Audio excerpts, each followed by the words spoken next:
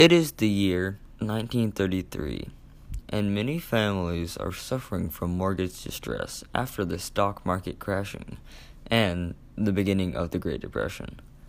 After falling into a deeper hole, many are homeless and unemployed, but one man, Franklin D. Roosevelt, runs against Hoover, the president that never gave America the helping hand it needed.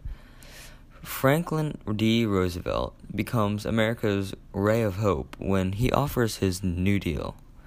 It provides relief for the unemployed, promotes economic recovery, and helps reform the economic system.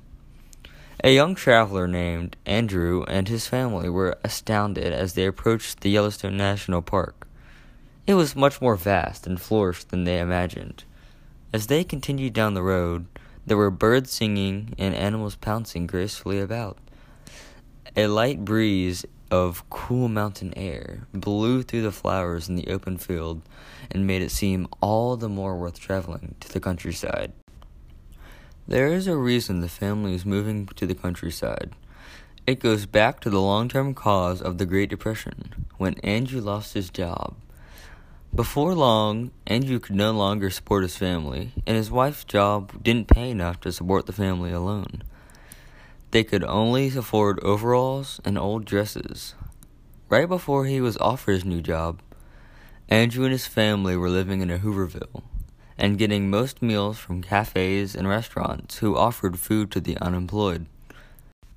After Franklin D. Roosevelt came into presidency, he came up with the New Deal.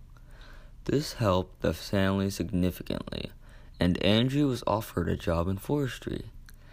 The New Deal was an opportunity of employment for 250,000 people, and Andrew seemed to have struck gold with this once-in-a-lifetime chance. The CCC is the reason Andrew and his family traveled across the country to Yellowstone for his new job in the national parks.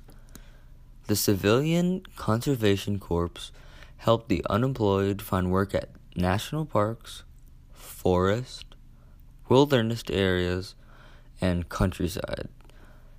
There's also the NRA, or National Recovery Administration, who boost employment and buying power while keeping prices stable.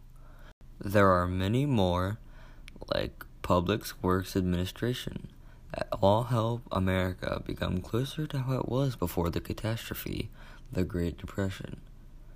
Andrew and his family are very fortunate compared to other families who have suffered more. All the legislation for promoting economic recovery and relief for the unemployed are the best things that the New Deal could do. Franklin D. Roosevelt has their gratitude.